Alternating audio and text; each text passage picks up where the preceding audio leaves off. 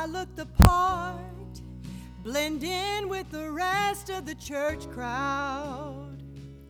I know the routine, I could list the other Bible studies in town.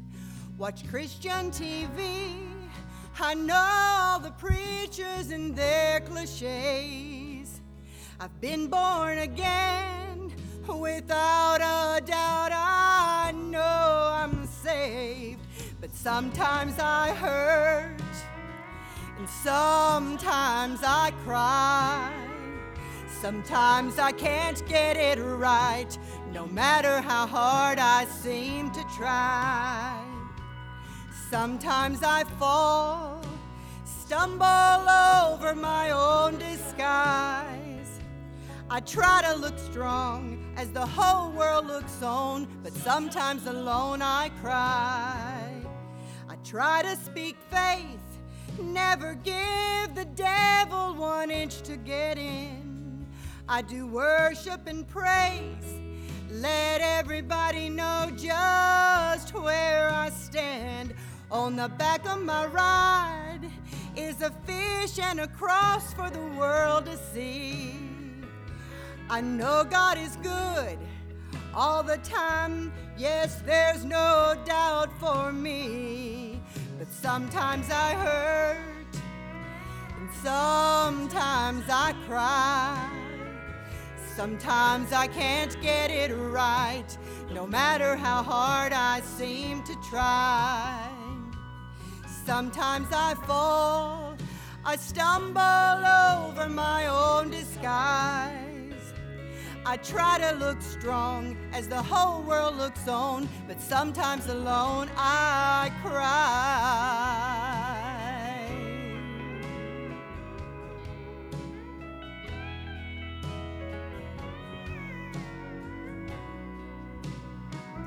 Sometimes I fall down, stumble over my own disguise. I try to look strong as the whole world looks on, but sometimes alone I cry.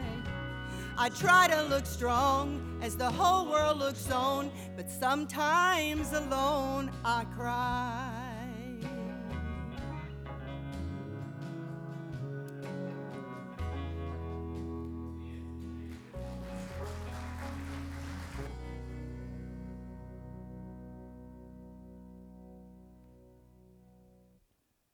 Thank you, Rhonda. Beautiful as always. Amen? Amen. It's always a blessing when we get to hear her sing. Well, if you have your Bible, open it up to Psalm 119.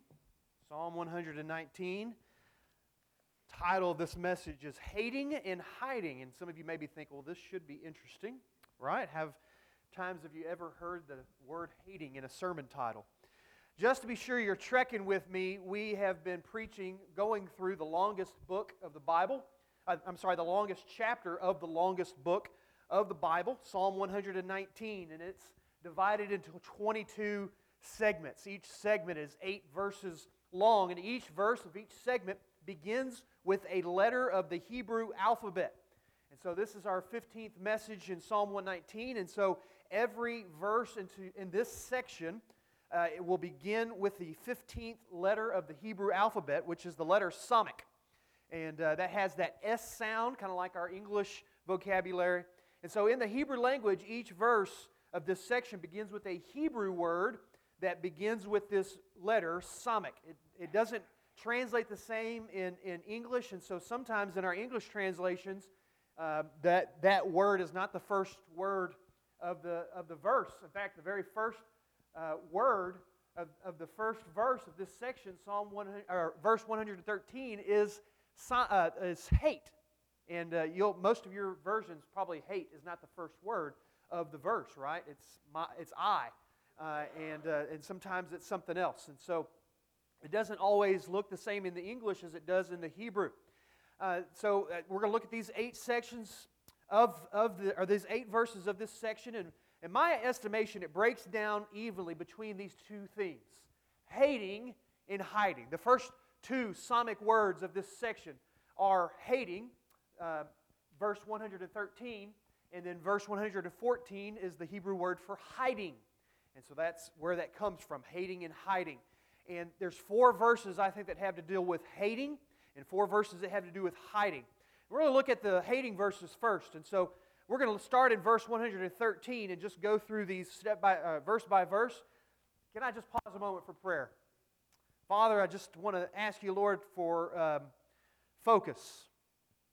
That we all would focus on you, and you would help me focus on you as well.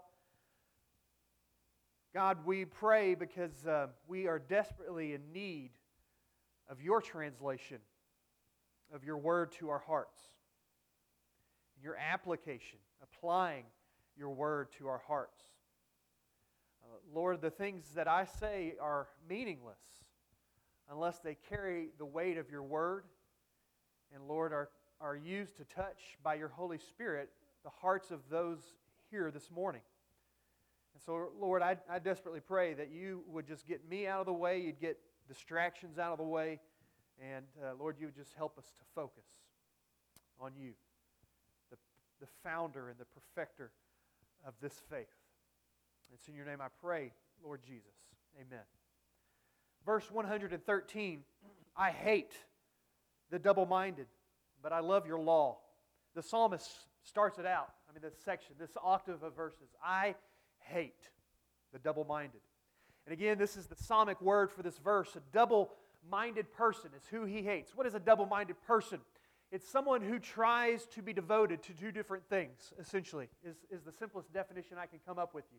They're trying to be devoted to do 2 different things. It would be like if you went home and rooted for the Astros and the Yankees this week, right? You can't do it. You got to root for one or the other. You cannot have both. And in all seriousness, the application of being double-minded is that we are trying to be devoted to God and something else. God had a lot to say about this. When Jesus was walking the earth, He said, you can't do it. You will hate the one and love the other. Or you will despise the one and be devoted to the other. You cannot be devoted to 2 things. You cannot be double-minded. But people try.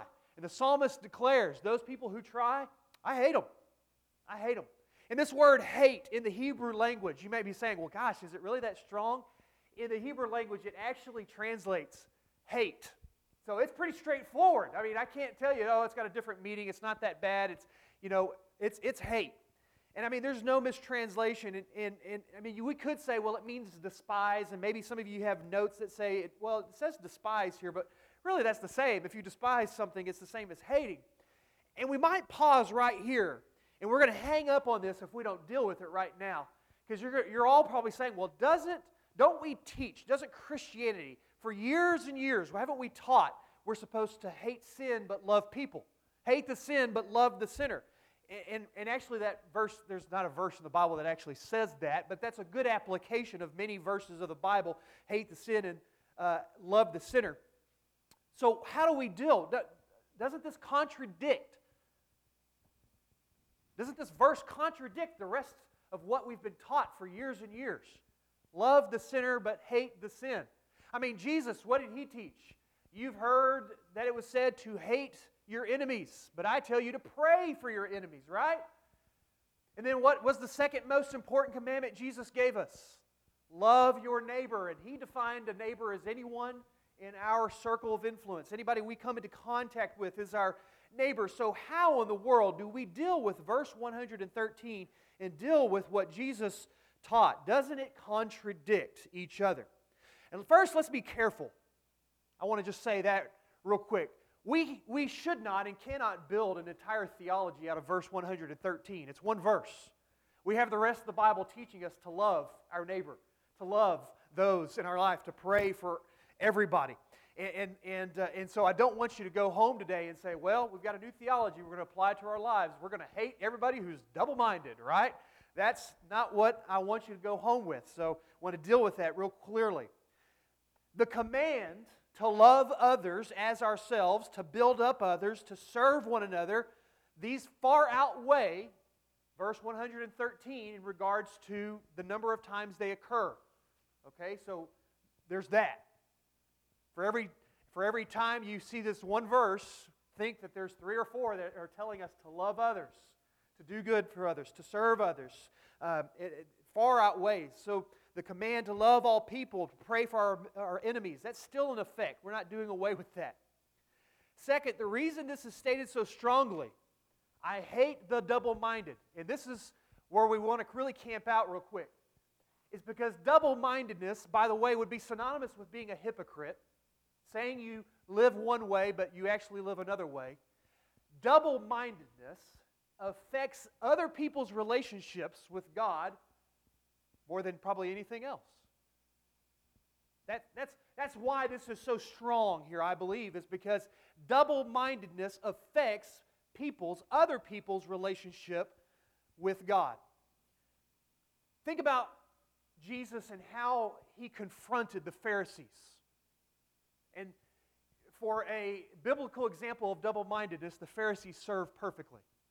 Because the Pharisees were supposed to be the servants of God, the translators of the law of God. They were the lawyers, but not in that sense, but in the biblical sense. They translated the law and gave it to the people. They were supposed to communicate God's law to the people so where they could understand it and apply it to their life. But what does Jesus say about them? You don't care anything about the people, essentially. All you care about is money, about power, about their personal prestige.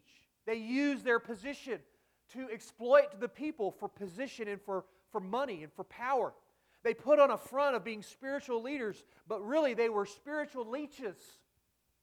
And from Jesus' actions and words, I think it is safe to say that He hated the double-mindedness of the Pharisees. And that's why He confronted them so much. Because their hypocrisy was crippling the spiritual growth of the lost people of the Israelites. Consider the statements of Jesus, just 2. Luke 11:46, He says, "Woe to you, lawyers, for you load people with burdens hard to bear, and you yourselves do not touch the burdens with one of your fingers." Or Matthew chapter 23, verse 2 through 3, the scribes and Pharisees sit in Moses' seat. So practice and observe everything they tell you, but do not do what they do, for they do not practice what they preach. Is it fair to say that Jesus despised the double-minded Pharisees? I think it is. Just as the psalmist despises the double-mindedness of his day. He despises their deceit because they know it causes others to stumble in God's Word in their relationship with God. And so he proclaims, despite their double-mindedness, I love your Word, Lord. I hate the double-minded, but I love your Word. I will choose your Word over their distracting, paralyzing hypocrisy and how it wants me to drag me away from God's Word. And then we skip down to verse 115, continuing on with this hating theme. Verse 115, and once again there's this communication of hate. Verse 115 says, "Depart from me, you evildoers, for I will keep the commandments of my God." Depart from me. Get away from me. Why? Here again we see his disdain for the hypocrites. It's because he does not want to be kept from keeping God's commands. Essentially, he is saying, leave me alone because I want to keep God's commands, and you're distracting me from it because of your double-mindedness. Why is that? Because the double-minded will either put a heavy burden on you saying, well, you're not loving God if you don't do what I say. Or perhaps worse, or in the same breath, the double-minded are saying, you can do this and that, it's okay. You can still be a Christian and live this way. You can, you don't have to think about that as sin, it's okay. Or, yeah, it's sin, but God will forgive you. Double-mindedness, distracting them from their relationship with God. Here's a quick little applicable question for you. Do the people you spend time with inspire you to keep God's Word, or do they keep you from aspiring to keep God's Word? Does that make sense? Let me read that again. Do the people you spend time with inspire you to keep God's Word, or do they keep you from aspiring to God's Word? You see, God's Word, like I was telling the kids, God's Word is something we can tune our life to. Or we can just keep on playing out of tune. Do the people you spend time with, you hang out with, your friends, your whatever, Do they inspire you to keep God's Word, or do they try to keep you from aspiring, living up to that in-tune life that God's Word has for us? And again, we may want to try to attack this point from the context of Jesus' life. We hear in sermons and in commentary on Scripture all the time, Jesus did not spend His time with the powerful and the rich, but with the sinners and the low down and the left out. And that's a true statement. There is truth in that statement. But there's also error in this statement in thinking that Jesus only hung out with the sinners and thinking of the low and down. And let me just explain. Jesus spent time with whoever wanted to spend time with Him. That's really what we should say about Jesus. The people who actually accused Him with hanging out with the low, down, dirty sinners were actually the powerful people who made that statement all the time. All you do is hang out with the sinners. Yeah, He does. He does. Because He hung out with whoever wanted to hang out with Him. Jesus spent time with the rich and the poor, the good, the bad, and the ugly. Jesus, did He exclusively spend His time with sinners? That's a mixed up question because, you see, all of humanity is nothing but sinners. For us to look at one group and say, yeah, Jesus hung out with the sinners, and to look at another group and say, yeah, He didn't hang out with those sinners. They're all sinners because we're all sin. We are all sinning. We all fall short. We all sin and fall short of the glory of God. Jesus was God. He was perfect. He was holy. Everyone else were sinners. Yes, Jesus did exclusively hang out with sinners because He hung out with humanity. So, aren't we supposed to follow Jesus' example? Yes, we are. But His example and His prayer in John 17 was that we would be in the world, but not of the world. In the world, but not of the world. And what that looks like is that we spend time with whoever wants to spend time with us, but in that time we affect their sinful lifestyle and not the other way around. You see, Jesus was never drugged down to that level of the people He was hanging out with. Not the prostitutes, not the tax collectors, not even His own disciples. But whoever He was with, boy, they either hated Him or they wanted to aspire to live at the level He was living at. You see, we should aspire to live to the Word of God. We should aspire to live to the level of living Christ lived. Do the people we hang out with do that? We, in the righteousness of Christ, are covered by His blood. And in our relationship with Christ, we should make people so uncomfortable in their sinfulness that they stop what they are doing, or they make fun of us because of what we're doing, or they want to leave us. But the problem is that often the Christian is swayed to act like the world. And we use excuses of being in the presence of sin and indulging in sin in order to witness or win them to the Lord. Yeah, I shouldn't be doing those things, but I'm hoping it'll open a door to witness to them, right? Yes, I went dancing at the bar and had a few drinks, but that was so I could be a light in that very dark place. Yes, I drink socially with those who drink, but it's only so it'll open a door for me to be able to witness to them. I know I shouldn't be in a relationship with this person, but I'm hoping to win him or her to salvation in Christ. Yes, these are actual statements that I've heard, by the way. But these are often not the heart of those making the statements. They're usually making rationalizations for actions they know to be wrong. The psalmist, though, chooses not to do this because he wants God's commands more than his own personal sin desires. And so he says, get away from me, you double-minded. Get away from me. Depart from me, because I want to keep God's law. And then we get down to verse 118. And both verse 118 and verse 119 really have to do with God's rejection of the double-mindedness. Again, that hate theme. Verse 118, it says, you reject all those who stray from your statutes, for their deceit is falsehood. In verse 119, you put away all the wicked of the earth like dross. Therefore, I love your testimonies.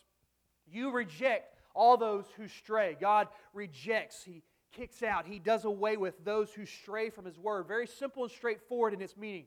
God rejects, He separates Himself from those who sin. The meaning of that word carries with it the idea of something that is useless, and so therefore it is tossed away.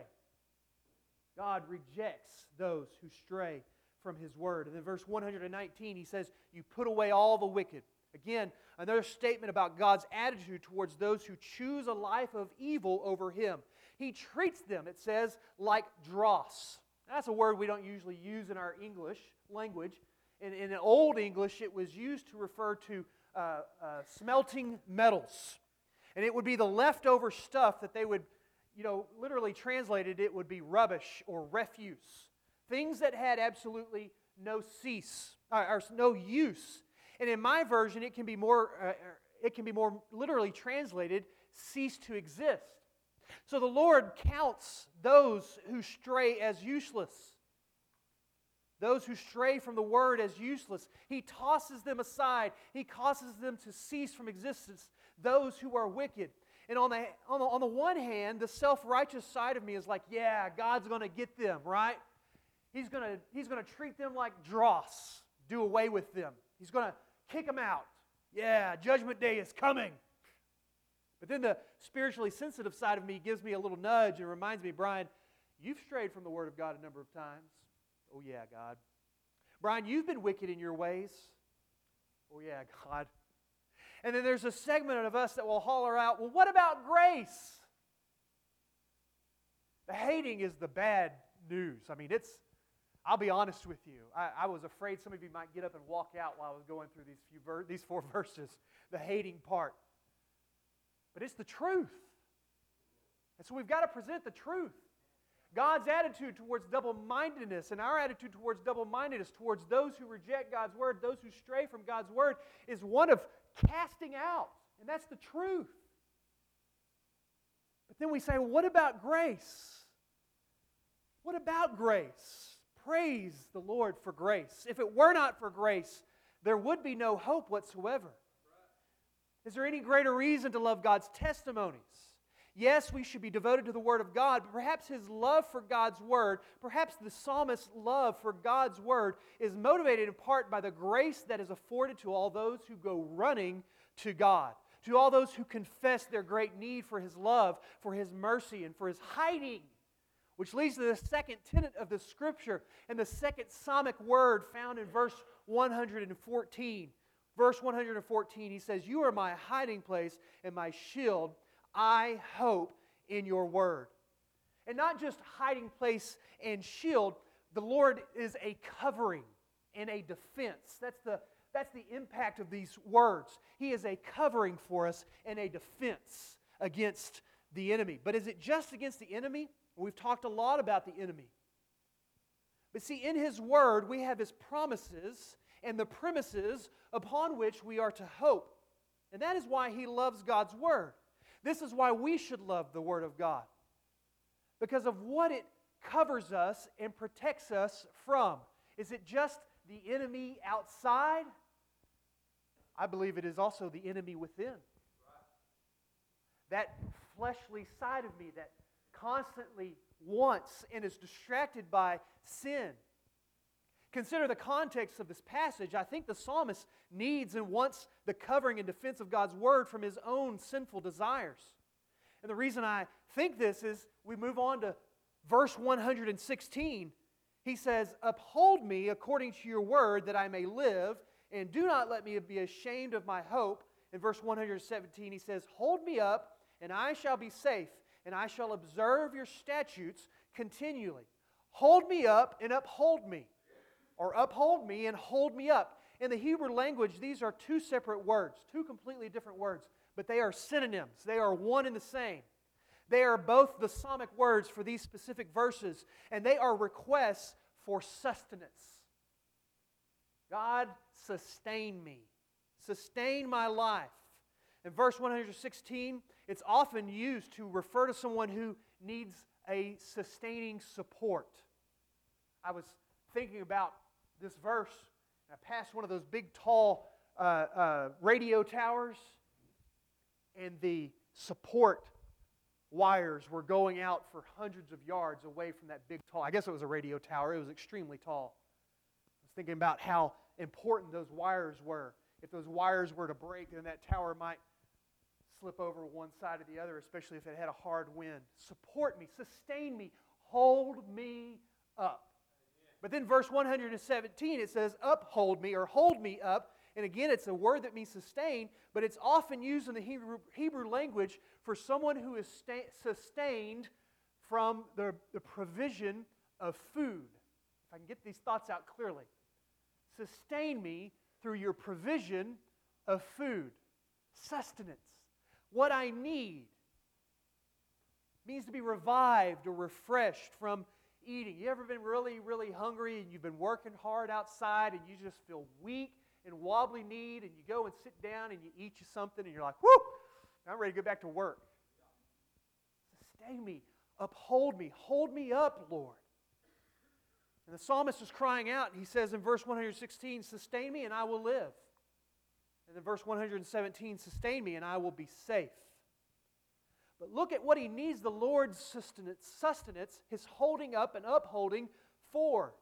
He says in 116 that I will not be ashamed of my hope. And that might not make a lot of sense. Why would we be ashamed of our hope? But really, it really should be translated a little bit more clear this way, that I will not be put to shame in my hope. And why in the world will we be put to shame in our hope? Unless, in light or in spite of our hope, we just keep on going after sin. God has rescued me from sin. He has delivered me from the master of sin. But like those silly Israelites, I keep wanting to go back to Egypt. Don't let me be ashamed in my hope. I've been rescued. I have this hope of heaven. But you know what? I sure miss my sin. I want to go back to it. And then verse 117, hold me up, sustain me, and I will observe or live by your testimonies. The psalmist recognizes he needs the support, the sustenance of the hand of God to overcome his own desire to sin. He wants to avoid becoming the very thing he despises, double-minded, a hypocrite. And so he calls on the name of the Lord for help. And then verse 120. My flesh trembles for fear of you, and I am afraid of your judgments. And this is the motivation of the psalmist's following and devotion to the Lord. This is his motivation of not wanting to be double-minded. It's because his flesh trembles, because he fears. And you might say, well, that doesn't seem very loving. I thought we chose God because of his love for us. I thought we went after God because he went after us and loves us so much. And absolutely, we do. But let's not forget the fear of the Lord as well. You see, if there was no punishment for breaking laws, wouldn't we all be willing to break the laws? If there was no punishment for doing 160 mile per hour speed zone, wouldn't we all do 100 miles per hour? Well, not all of us. Some of us would still do 45. But if there's no fear of punishment, if there's no fear of getting a ticket, then we're more likely to break the law. And with all the love we receive from the Lord, there is still present the very real fear of His response to us when we break our relationship with Him and choose sin. What does that proverb say about fearing the Lord? The beginning of wisdom is fearing the Lord. My flesh trembles for fear of you, and I'm afraid of your judgments. And so he goes hiding to the Lord. I don't want to be double-minded. I don't want to be given over to fear. Given over to sin, over to double-mindedness. My flesh trembles. What happens, Lord, if I go pursuing after sin, yet saying I live for you? I don't want that. I fear what will happen, and so, Lord, I go hiding in you. Cover me, defend me from my own self. You may be thinking, well, so what? Why does this matter? I want to give you 3 real quick applications as we close out. Number 1, true hate for double-mindedness starts with an inward look. You know, even though the psalmist starts this section out and he says, I hate the double-mindedness, Remember, this is a prayer to God. Remember, all of Psalm 119 is a prayer to God. This is his personal, private prayer to the Lord. We're hearing it. He's not preaching this out loud. I hate the double-minded. I can't help but to think that when he makes this statement, he's talking about himself. True hate for double-mindedness, for sinfulness, starts with an inward look. Consider the words of Jesus, who tells us to remove the log from our own eyes before we go and try to clean the speck out of somebody else's eye, the sawdust out of somebody else's eye. And so as we consider this octave of verses and how to apply it, let us be sure to understand that any loathe or despisement we may want to feel for double-mindedness, we need to hate in ourselves first. In fact, I really want to unstress the whole idea of hating the hypocrite as a person outside of ourselves, because I don't want anybody going home today and saying, well, let's see who we can hate. That's not the point. The point is to hate sin and hate it in ourselves first. And recognize that every time we choose sin, that's double-mindedness. Sometimes I have to remind myself I'm a whole lot more like the Pharisees than I realize. Number 2, sin should drive us to His Word. Sometimes sin drives me to the cookie jar. I need some comfort food, right? Feel bad about what I did. But it should drive me to the Word of God every single time, because in the Word of God, I'm reminded of God's wonderful precepts and statutes, and I'm put back in tune with Him and His purposes for my life. And I would surmise the reason that I sin is often because there's not enough of His Word in me. How much more of a reminder we need than then in those moments of our faithlessness, we are reminded of His faithfulness.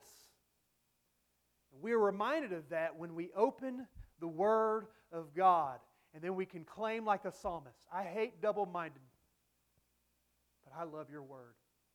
Because it reminds me that in spite of my double-mindedness, God, you love me, and you forgive me, and you restore me to righteousness. Thank you, God.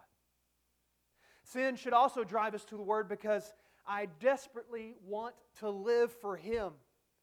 And I am so devastated when I fail His Word, when I fail Him, that I just want to be more faithful. And that faithfulness is not found in my ability to will it or in my self-discipline. My ability to be more faithful is found in Him and in His Word. I want His Word in me. I want His Word living in me. Number 3, God is the only righteous judge. Number 3, the reason this hating and hiding thing is so important is because God is the only righteous judge. The psalmist says, I am afraid of your judgments. But remember, this is wisdom, to be afraid of His judgments. Fear of judgment is one of our motivators to stay in line with the law, to be in tune with God. The fact that God is the only righteous judge should give us great comfort, because an unrighteous judge would sentence us when we deserve or don't deserve it. Or an unrighteous judge would be able to be bribed of not carrying out a sentence. Or an unrighteous judge would not carry out justice when it needs to be served. But God cares about all these things, about righteousness, about judgment, about justice, and He cares about them correctly because He is the only righteous judge. And in a moment where justice is being handed out, don't you want the best judge possible? I know I do. I know that I do. And so we hide. We go running for covering from the Lord and ask for His shielding. Not shielding from His justice, but shielding from our sinfulness. Because He is the righteous judge. And we recognize that He will righteously and justly judge us for our sinfulness. But we go running to Him and ask for His covering and for His hiding and realize we find that perfectly in the blood of Jesus Christ when He is our Lord and Savior. Amen. The beautiful truth of God's Word, reason we go running to it, is because it reminds us God is a righteous judge and He will carry out judgment on the sinful. He will do away with them. But if we go running to Him and declare ourselves as sinners in need of a Savior, He will relent of that just judgment on us. Why?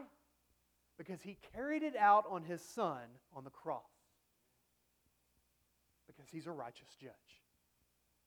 I don't know where you stand this morning in relationship with Christ, in relationship with God, but understand that there is no hope in your double-mindedness, in your sinfulness. Making this very personal because we all need to deal with this, every single one of us. There is no hope in that away from the blood of Jesus Christ as your Lord and Savior. Some of you need to deal with that question. Am I truly saved? It's not about just having your best life, your happy life. Having Jesus as your Lord and Savior is about having life.